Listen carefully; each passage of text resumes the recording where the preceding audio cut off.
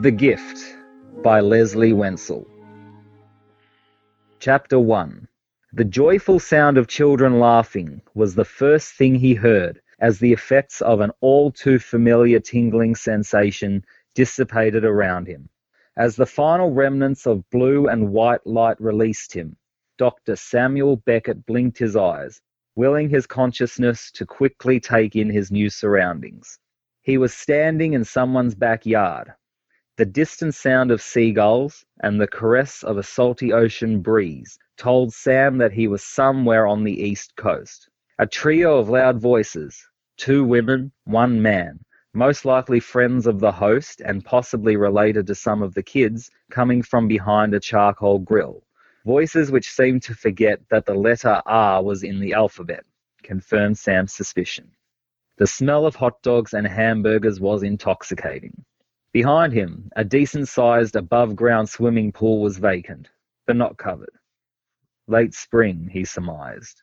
It was at that precise moment that he realized something was constricting his left hand. Sam turned sharply. He was holding a red-headed wooden doll with movable eyes and mouth. With his fingers, he could feel the levers that controlled their movements. "Oh boy," he whispered. "I'm a ventriloquist."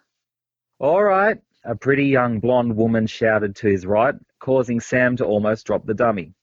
"Time for the birthday girl to blow out her candles." She gestured to a beautiful pint-sized version of herself. The little girl was being bounced on the knee of an older man, about 55 to 60 years old, Sam guessed. He had curly salt and pepper hair and greyish-blue eyes that should have been full of enjoyment, but instead looked haunted. Sam repressed a shudder. Next to them was a young blue-eyed boy with curly brown hair. He was playing with a red and blue robot that turned into a truck. The red-headed girl beside him was looking at nothing. Her emerald eyes suddenly fixed on Sam and momentarily held his bewildered gaze. Sam was struck by how closely the doll he was holding resembled her. Could they be related? And why did her stare seem to penetrate him to his very soul? Does she see the person I'm supposed to be? Or... "Everyone," the blonde's voice interrupted Sam's thoughts, "give a nice big round of applause to..." The eruption of noise cut her off before she could tell Sam his name. Typical, he thought. There were 10 kids surrounding him. Sam guessed they were between 6 and 8 years old. And though he'd have been pleased with his, well, not exactly his, performance, it was more likely that their enthusiasm could be attributed to the promise of cake. Sam smiled to himself. At least they weren't young enough to be terrified at the sight of a complete stranger's replacing whoever Sam had leapt into. Adding to his relief was the fact that he arrived at the end of the mystery person's performance. Brief flashes in Sam's Swiss cheese brain told him that the opposite scenario had occurred more times than even he would care to remember. "Here you go, hon," the same pretty blonde woman said as she handed Sam a cheeseburger. "Told you I'd save one for you. I had Tracy make yours the way you like 'em." She glanced at him in a way that made Sam wonder if they were either more than friends or she wished they were. "Where are you, Al?" Sam knew it would probably be some time before the holographic image of his best friend appeared to him. He also knew that the Project Observer would be positively drooling at the sight of this flaxen-haired beauty. Sam smiled and gratefully accepted the offering. No tomatoes, extra onions. Wait a second. Before Sam could ponder why that seemed so familiar, a horrifying thought leaked into his silent musings.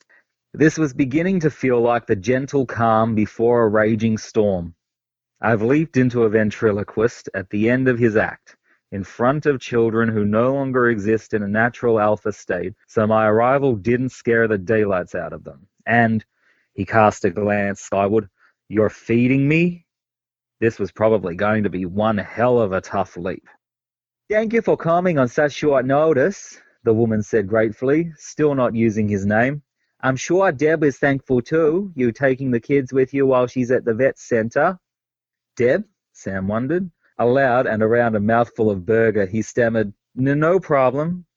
He noticed a fairly large suitcase on the grass next to him, most likely the resting place for his act. Sam shuddered, trying not to think about his next gig. He set the dummy on top of his case, and still munching on his reward, followed the woman through the sliding glass door, which led him to the backyard into her kitchen. He briefly caught a glimpse of his reflection in the glass, a young man in his early 20s, clean-cut, with deep blue eyes and wavy blonde hair that was so dark it could almost be mistaken for brown. Sam suddenly felt parched. Years of quantum leaping had enhanced the natural talent he possessed for reading people. Growing up on a farm in Indiana, having to depend upon the people around him and vice versa, his instincts told him that this woman had probably known him, or the aura she perceived him to be, since childhood, and, as such, she wasn't going to offer him something to drink.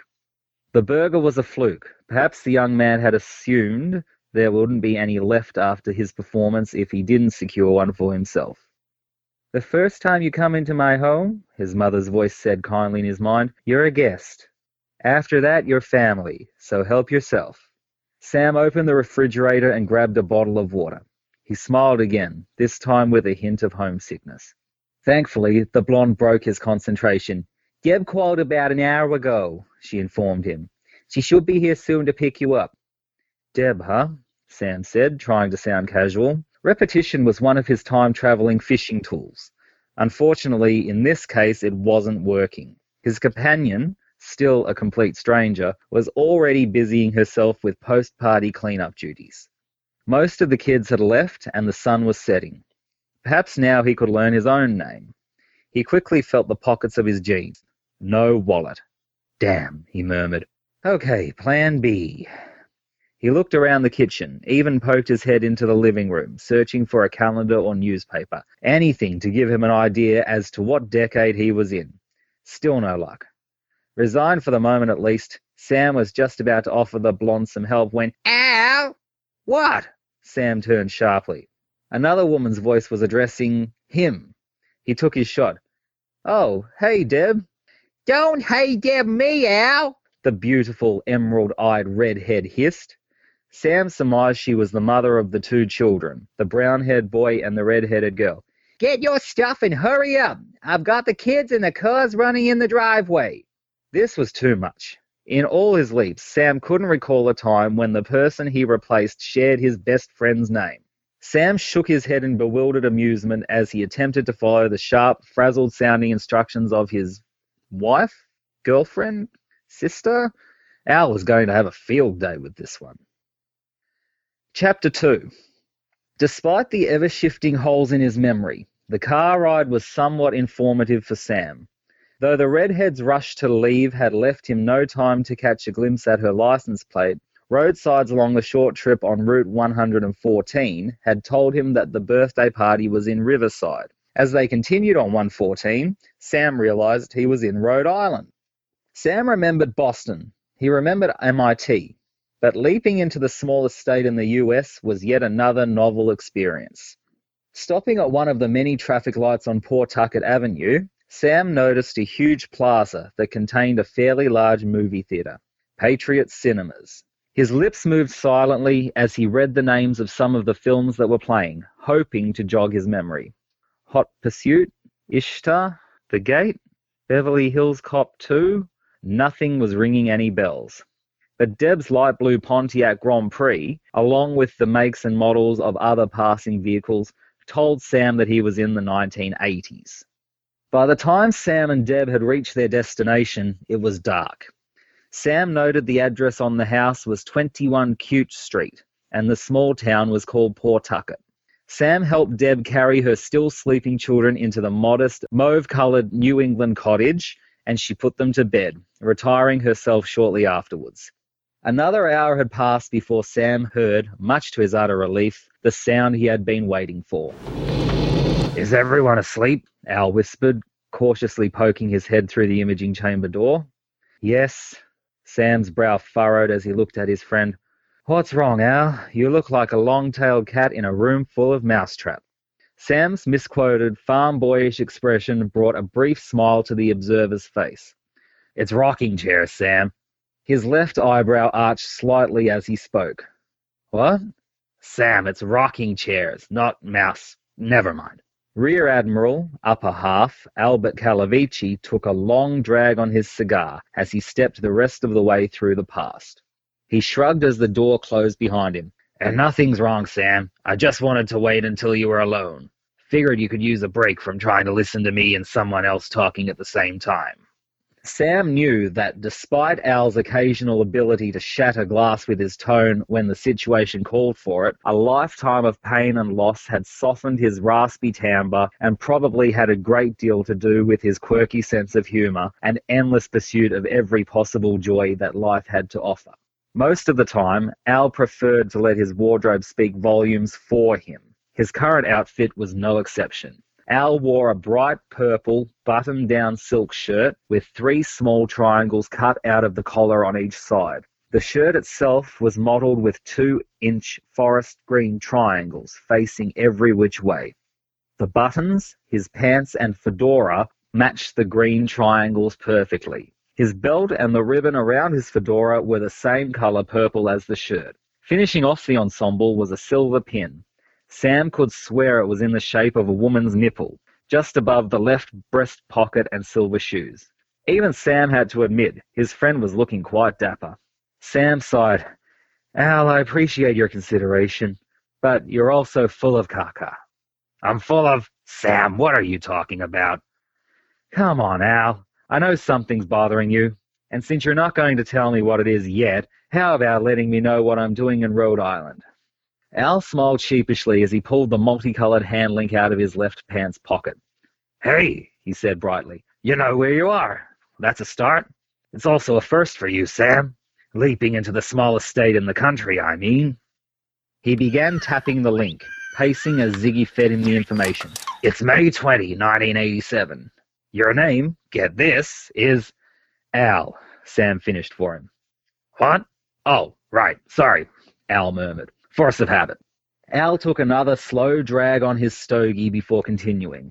"Your full name is Albert Wolfberg, and you're a 26-year-old student at Providence College. You're currently between semesters, and you're also a ventril." "Ventral? Ziggy, what the hell is a ventral?" Al shook the hand link, slapping it with the heel of his right hand. It squealed its habitual melodic protest. Ventriloquist. That's neat, huh, Sam?" The look on Sam's face indicated that he didn't quite agree with the Admiral's assessment. "Al," Sam said sternly, "can you please just get to why I'm here?" Clearing his throat, Al continued, "Well, we don't know." Before Sam could interject his usual disdain for that statement, Al held both hands up defensively. "I'm sorry, Sam. Ziggy's going through one of her mood swings. But she did manage to project an 85.7% probability that you're here for this kid's niece or nephew." At first, Sam was skeptical. Though it seemed likely that he would be placed in close proximity to whoever needed him to put right what once went wrong, the quantum physicist knew all too well that anything was possible. Remembering the address from the party, he snapped his fingers and pointed to his friend.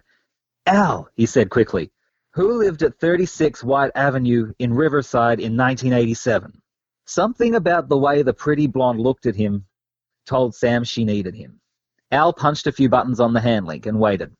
"According to Ziggy, the house belongs to a 60-year-old electric boat retiree by the name of Robert Robinson. His daughter and granddaughter, Julie, 24, and Christina, who just turned 6, live with him." "Where is Christina's father?" Sam asked. Al consulted the link. "No data," he said. "The nozzle must have skipped on Julie and her kid." His eyes narrowed in disgust. "All right," Sam sighed. "So what can you tell me about this family here?" "Well," Al tapped the hand link again as he resumed pacing. "This house belongs to your sister. Her name is Deborah McCormick. She's 28. Poor kid, she's a widow. And her 2 children are Jean and Jude. Jean is—" Al hesitated. His dark brown eyes glistened sadly. "She's 7 years old. She's autistic, Sam." "Oh, Al," Sam thought, but dared not to speak the sympathy aloud. Trudy. Sometimes he wondered why God, fate, or whatever kept throwing Al's past in his face. Still, there was much more going on with Al than just the memory of his sister. Sam was sure of it. Al cleared his throat again. He concentrated on the flashing hand link, avoiding Sam's gaze as though he had heard Sam's thought. Jude is 6 years old. In fact, Sam, he added in a vain attempt to sound as casual as possible, you just missed their birthdays by 1 week. Jude was born on the 13th and Jean on the 14th. They're exactly 364 days apart. Irish twins, they call that. Al waved his right hand, his cigar resting between his thumb, forefinger, and middle finger as he spoke. What happened to their father? Sam was almost afraid to ask. Their father was a pilot in the Air National Guard of the 143rd Airlift Wing in North Kingstown. His name was Captain Donald McCormack. He was... Al's already deep voice lowered even further. He and his flight crew were killed in an accident 3 years ago, involving a C-130 Hercules. Al closed his eyes and briefly bowed his head out of respect for a fellow pilot and his crew, fallen comrades. Deborah's brother has been living with her ever since. Oh, God, Sam whispered. The empathy in his voice finally forced Al to meet his gaze. Sam's green eyes narrowed. Al, what could possibly happen in this family that hasn't already? He stopped in mid-sentence. Does someone else die? No, Sam, no one else in the family dies. Well, what? Do they lose the house or something? No, Sam. Captain McCormick's SGLI left Deborah enough money to pay off the remaining mortgage on the house. His what? Sam asked. His service members' group life insurance, Al said slowly. Long story short, it's a VA-sponsored program for the families of military members. Al, he sighed, Wolfberg's college tuition is even being paid for. Look, Sam, I'm going to head back and see if I can get Gushy to speed Ziggy up a bit. Just stick close to the kids and I'll get back to you as soon as I can. With that, he punched up the command to open the imaging chamber door. Al, wait, Sam called, keeping his voice quiet so as not to disturb the sleeping household. What if I have to do another, gig? After everything the hologram just told him, he almost felt insensitive for asking. But there was always the possibility that he may not have a choice, especially if that was the only way to encounter anyone in Albert Wolfberg's proximity matrix. Al temporarily delayed his escape and closed the door. Sam, he chided slightly, you're not in Vegas. This kid is working towards an engineering degree. Ventriloquism's just a hobby. It's not like you're trying out for Star Search. Al, Sam said persistently, I'm not a ventriloquist. Al smiled, trying to reassure his friend. Sure you are, he said gently. You should see yourself trying to talk to me when other people are around. Don't worry, if I have to, I'll help you come up with something. How? Sam, who had begun pacing as relentlessly as Al, stopped incredulously. Don't tell me you ran away from the orphanage and became a ventriloquist. Al rolled his eyes in exasperation. No, I never shadowed a ventriloquist. Pool shark? Yes. Traveling circus? Yes. Theater troupe? Al? Oh, Sam, did I ever tell you about the troop leader? Damn it, Al, Sam spat with a vehemence that surprised even him. If you don't have anything useful for me, why don't you just go back and help Gushy? Al said nothing. He didn't have to. Despite Sam's annoyance at Al's incessant trips down nostalgia lane, Sam couldn't help feeling guilty for the sharpness of his tone. Though quantum leaping into the lives of others, changing history on such a small yet significant scale felt rewarding, there were times he missed having a casual conversation with his best friend. He missed being engaged in discourse that didn't involve life or death situations. Al missed it too. Sam reached out in front of him and dropped his arms to his sides. Al, I'm sorry. Forget about it, pal. The handling squealed, much to Al's relief. He pulled it out of his pocket. Ziggy has an update, he said softly. 2 days from now, Jean becomes completely catatonic. No one ever hears a peep out of her again. Chapter 3. It was 5 a.m. when Sam awoke from a short but much-needed slumber. Yawning, he sat up in Albert's bed and stretched. Until Al returned with more information, Sam knew he was going to have to do some sleuthing on his own. Albert's sister, Deborah, was pretty short with him yesterday, but Sam knew it wasn't her fault. He had discovered, after rifling through some mail, that she frequently volunteered at the Warwick Veterans Centre. Sam concluded that was why Albert's niece and nephew were with him yesterday, and not with their mother. Sam felt a great deal of admiration for Deb. He knew it couldn't be easy for a widowed parent with 2 kids, especially when one of them was autistic. He remembered leaping into the life of Jimmy LaMarta. Everyone, even Jimmy's own brother Frank, automatically expected less of him. Maybe he was here to encourage Jean. Remembering how she stared at him yesterday, the same harrowing thought tugged at every fibre of Sam's being. What if she sees me as I really am? Al! Sam jumped again. I've got to get used to that, he said under his breath. Deb frowned at him. What did you say? Oh, nothing. Listen, Debbie, Sam began, trying to sound a little less formal. Debbie, She walked over to him and put her head on his shoulder. Al, I'm sorry about yesterday. It's just that Jeannie's withdrawing faster every day. The only one she even looks at anymore is Chrissy. Sam hugged her as she began sobbing. A sudden sadness knifed him in the pit of his stomach. If ever he'd seen his own sister, Katie, like this. Had he ever seen Katie like this? Morning, Mom.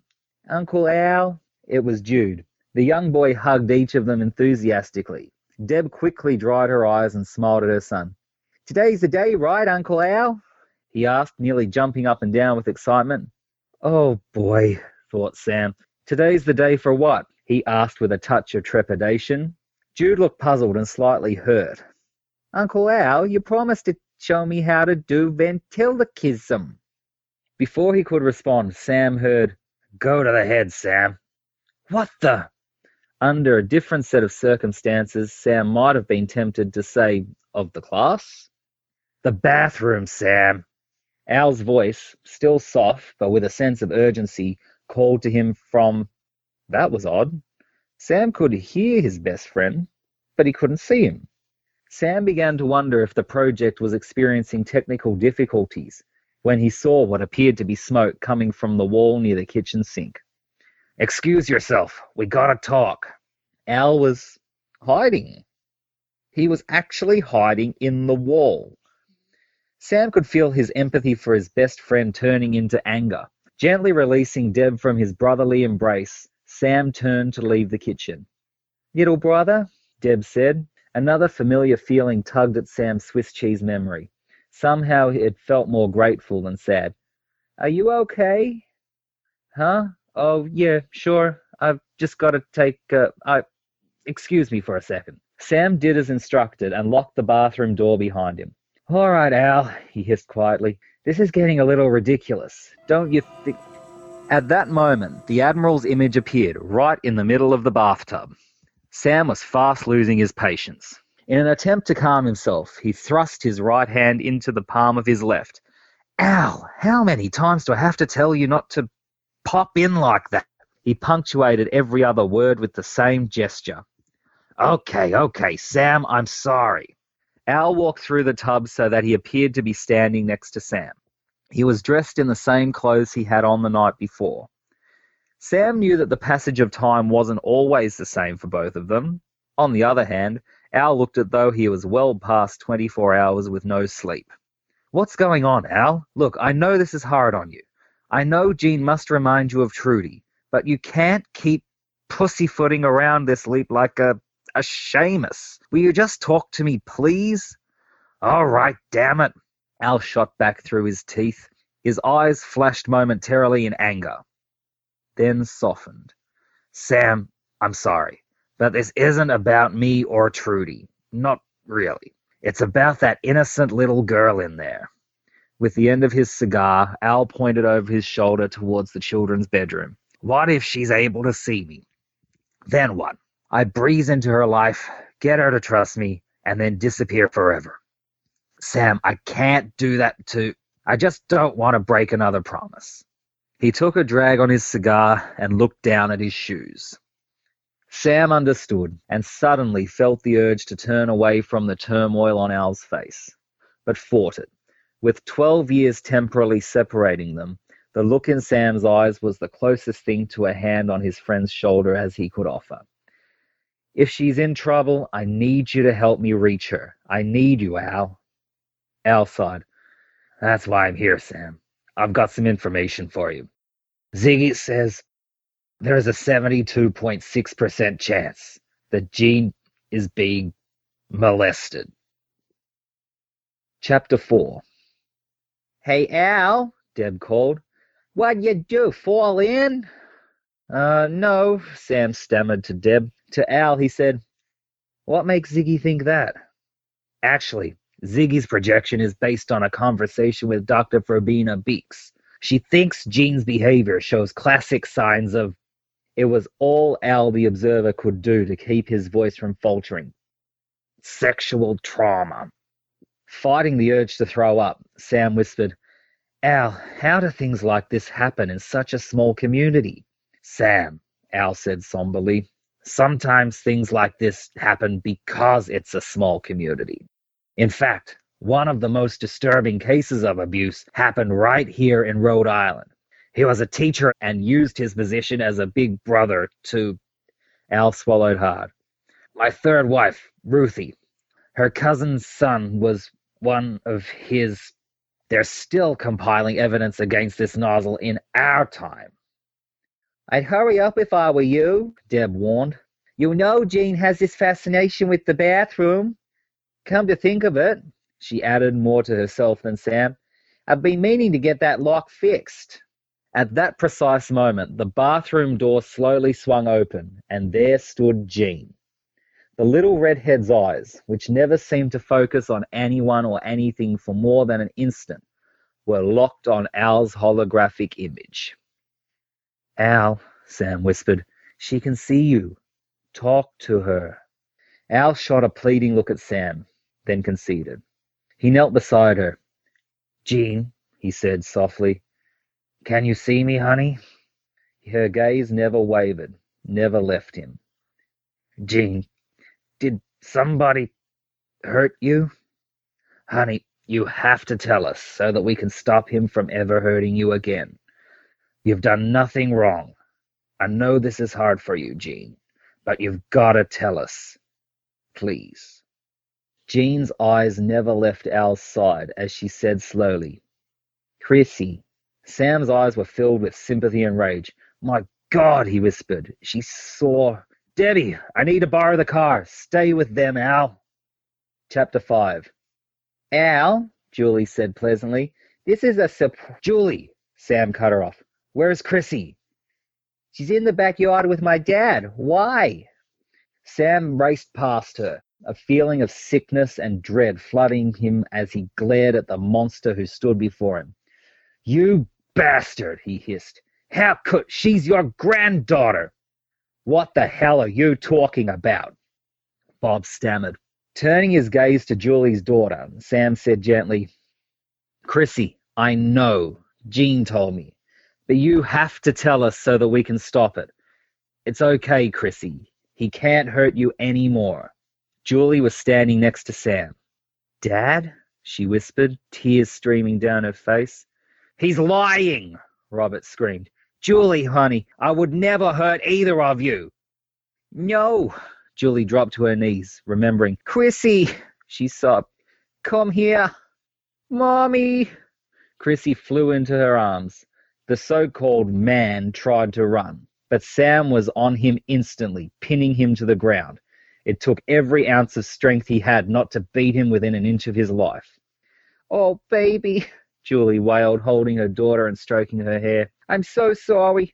I forgot How could I let this happen again? This is all my fault. No, Sam said quietly, his hold never faltering. It's not. He felt a small sense of satisfaction as he dug his knee harder into Robert's back. It's his. Epilogue. You okay, Sam? It was late again, and everyone in the house was asleep. Sam sat on Deb's porch, sipping a Bud Light. Al was by his side, with a freshly lit Chevalo cigar poking at the handlink.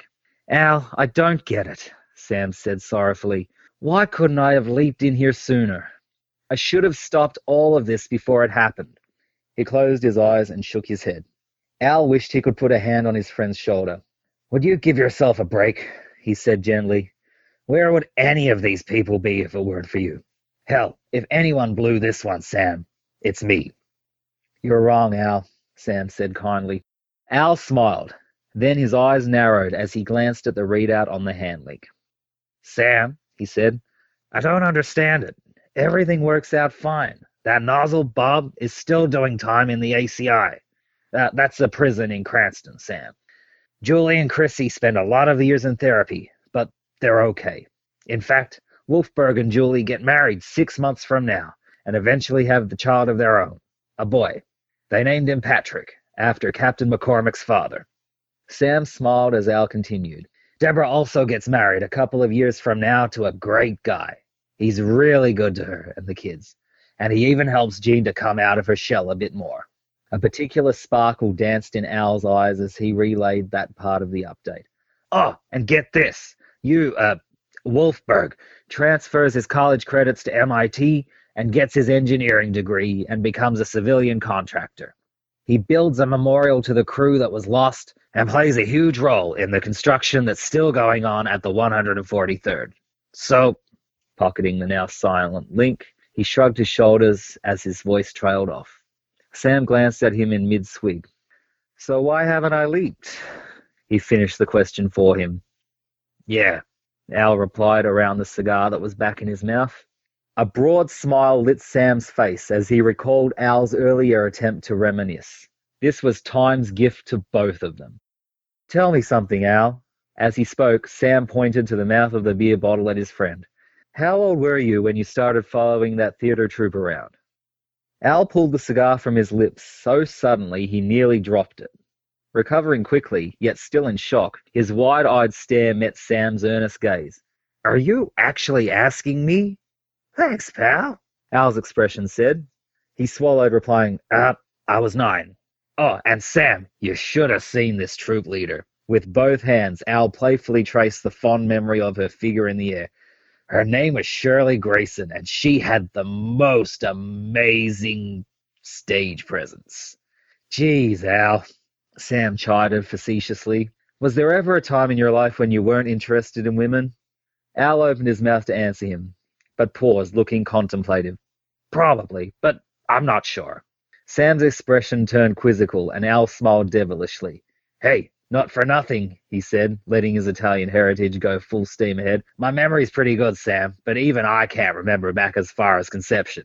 Sam threw his head back, laughing quietly yet earnestly. Al hoped that Sam's Swiss cheese mind would allow him to remember what he'd just done for him. "You know something, pal?" he said with a wink. "I think we're going to have to add psychiatry to your list of doctorates after all." Sam was still laughing when he leaped. The end. Again, that was The Gift by Lesley Wentzell. Thank you, Lesley, for participating in our original fan fiction competition. We really enjoyed this one. There'll be a small prize on the way to you now, and you're in the draw to win one of the signed copies of Foreknowledge by our fellow crew member, Chris DeFilippis. Calling all writers, do you have an original Quantum Leap story that you want to share with fellow leapers? Well, now's your chance. Announcing the Quantum Leap Podcast's short fiction contest. I don't control my future. You do. You heard it from Sam himself. Help Dr. Beckett leap from life to life, trying to put right what once went wrong. We're looking for your original Quantum Leap adventures about Sam, Al, Ziggy, Gushy, Donna, Beth, leapers, leapees, anyone or anything, as long as it's set in the established Quantum Leap universe. Here are some ground rules. We're looking for original stories that haven't appeared anywhere in print or online. Keep it to 5,000 words or less. We're not looking for your unpublished novel here. Email submissions to quantumleappodcast@gmail.com, and you can go to the Quantum Leap Podcast website for more details. The first 8 participants will get a small prize, and the top 3 entries, as judged by the Quantum Leap Podcast team, will receive an autographed copy of my Quantum Leap novel, Foreknowledge. Winning stories will be read on the podcast. So what are you waiting for? Hop into the accelerator chamber and make the leap. Enter the Quantum Leap Podcast short fiction contest now.